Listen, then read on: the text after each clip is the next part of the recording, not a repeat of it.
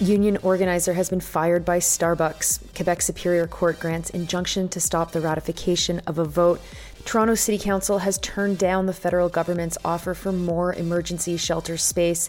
Finland and Russia are fighting while some 300 migrants are stuck at the border in Lapland. And riots in Dublin were driven by far-right hooligans. Good morning. It's Friday, November 24th. I'm Nora, coming to you from one great city, Winnipeg, Manitoba. Here are your headlines.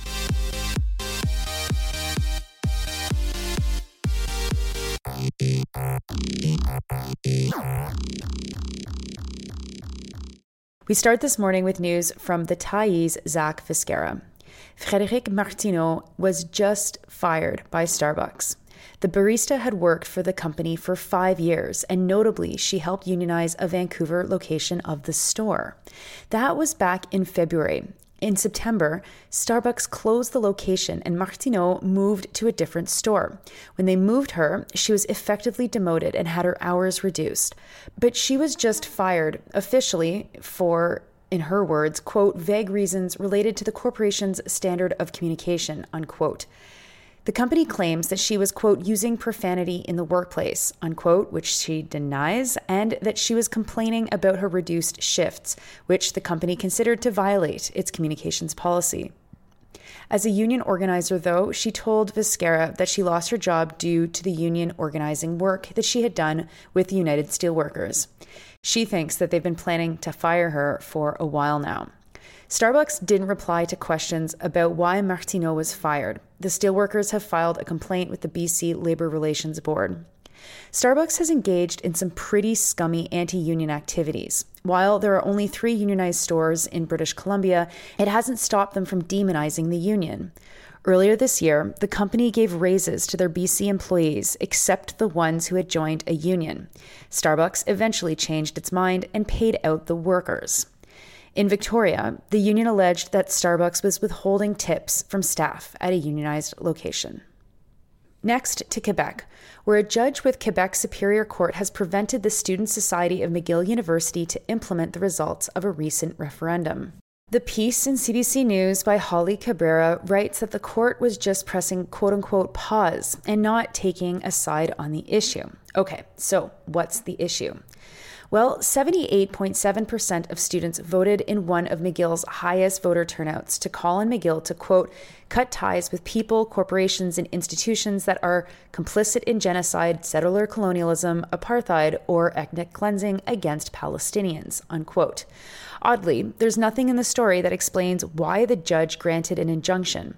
There's no arguments that the referendum violated rules or that ballots were tampered with or anything. Just that the ratification is on pause until the courts can hear quote-unquote both sides, which won't happen until the end of the academic year in March 2024. The injunction was brought forward by B'nai B'rith, which I guess has a stake in McGill students not calling Israel an apartheid state. But they're using the cover of a single student who is anonymous and who have said that they've experienced harassment on campus. Solidarity for Palestinian Human Rights, McGill were also granted anonymity in the article and have also said that they've been harassed. SPHR said that this decision, quote, is a dangerous precedent for student democracy and undermines the supposedly democratic structure of Canadian institutions, unquote, which is absolutely true. This is a terrible injunction. Imagine it being used any single time a student disagreed with a campus vote. Student politics would not be able to function or afford to function. It would effectively tie all political campaigns activity up in the courts, which would also bleed the union money. The student union has agreed to delay the ratification vote until March. B'nai B'rith's Quebec director, Harry Topas, is quoted extensively in the article.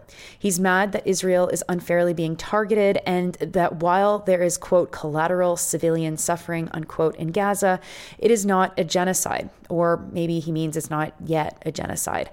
Cabrera said that the death toll is at least 13,300, which she attributes to, quote, Gaza's Hamas-run government, unquote, though she manages to not mention that Gaza's reports of fatalities have historically been very close to estimates from the UN.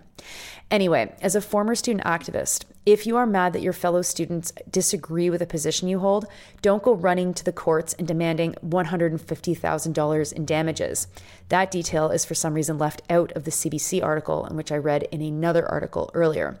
Convince your peers of your position. That's how this all works, folks. And guess what is not going to go away with a court injunction? People's solidarity and support of Palestinians.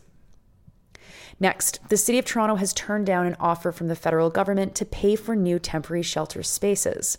Matthew Bingley from Global News is reporting that the federal government offered to open Moss Park and Fort York, both armories that are federally controlled, to create temporary shelter space by mid-November.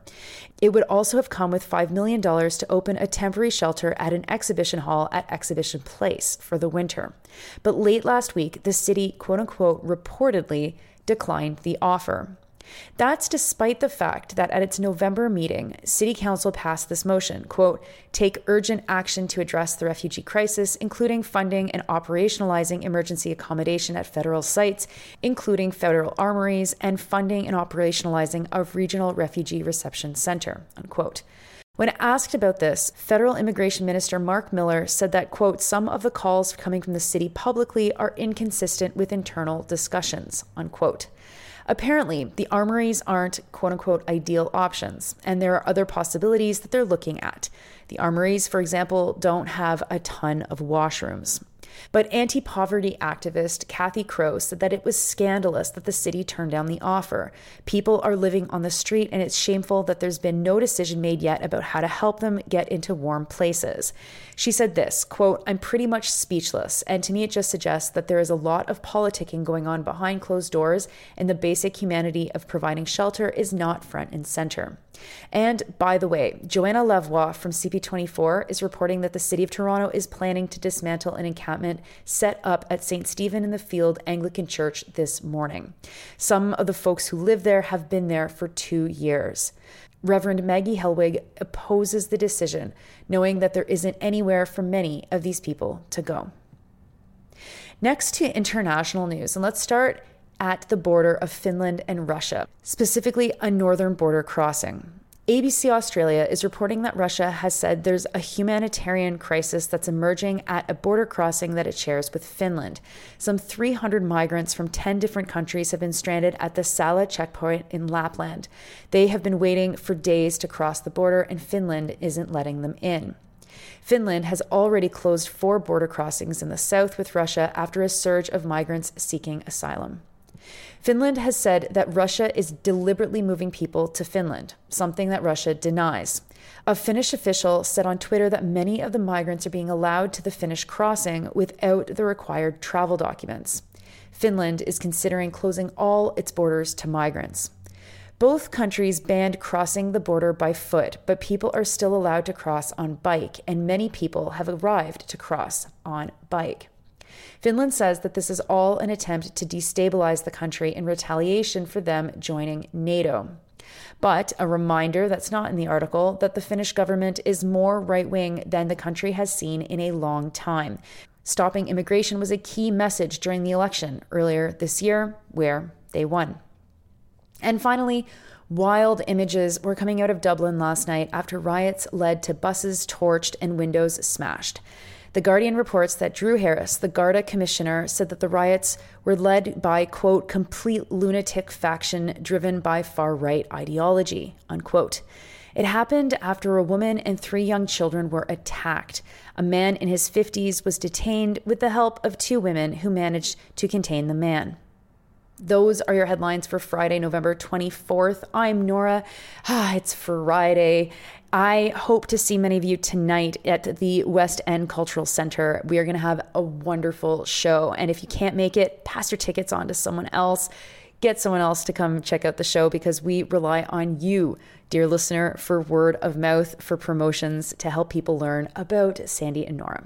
If you aren't lucky enough to live in Winnipeg, well, I guess you have to miss this one. But 2024 is coming, and Sandy and I are working on a couple of live shows for that year. You are listening to this podcast at sandynora.com, on the Real News Network podcast feed, and anywhere you get your podcasts. I hope you have a wonderful weekend, and I'll talk to you on the other side.